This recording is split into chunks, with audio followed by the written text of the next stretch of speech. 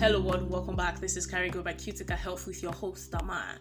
Today we are looking at the topic hypertension and kidney disease. Hypertension and kidney disease. First things first, what is hypertension? Hypertension or high blood pressure is one of the commonest chronic diseases today and one of the leading causes of death. However, hypertension does not cause death on its own, but by damaging vital organs in the body, including the kidneys. See, hypertension is diagnosed when blood pressure exceeds 140/90 mmHg in at least 3 separate readings. The number at the top of the reading is the systolic blood pressure, or the pressure at which blood leaves the heart, while the figure below represents the diastolic blood pressure, or the pressure of the heart when it receives blood. If your blood pressure is high, it means the heart has to do a lot more work to both pump blood and receive it. And this could be dangerous for the other organs in the body.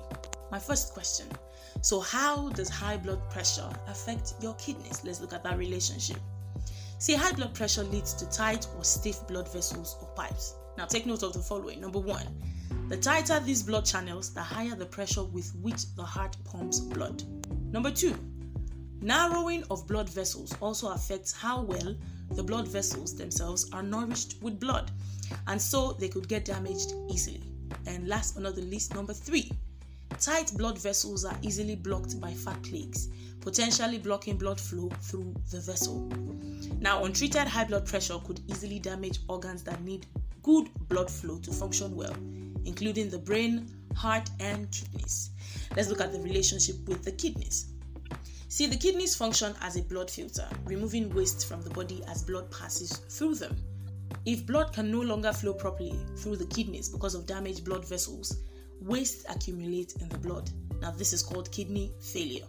Some of the symptoms of kidney failure include number 1, severe tiredness, number 2, reduced volume of urine, number 3, facial swelling, number 4, swelling in the feet, number 5, itching, number 6, difficulty breathing, and number 7, vomiting.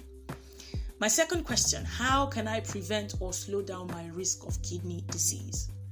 If you have been diagnosed with hypertension, you need to take proactive steps. Now, these proactive changes are geared towards reducing your blood pressure and lowering the risk of damage to your blood vessels. So, number 1 thing you need to do, reduce your salt intake. Number 2, increase your physical activity. Number 3, manage stress. Number 4, maintain a healthy weight. Number 5, drink a healthy amount of water. Number 6, take prescribed medicines to lower your blood pressure.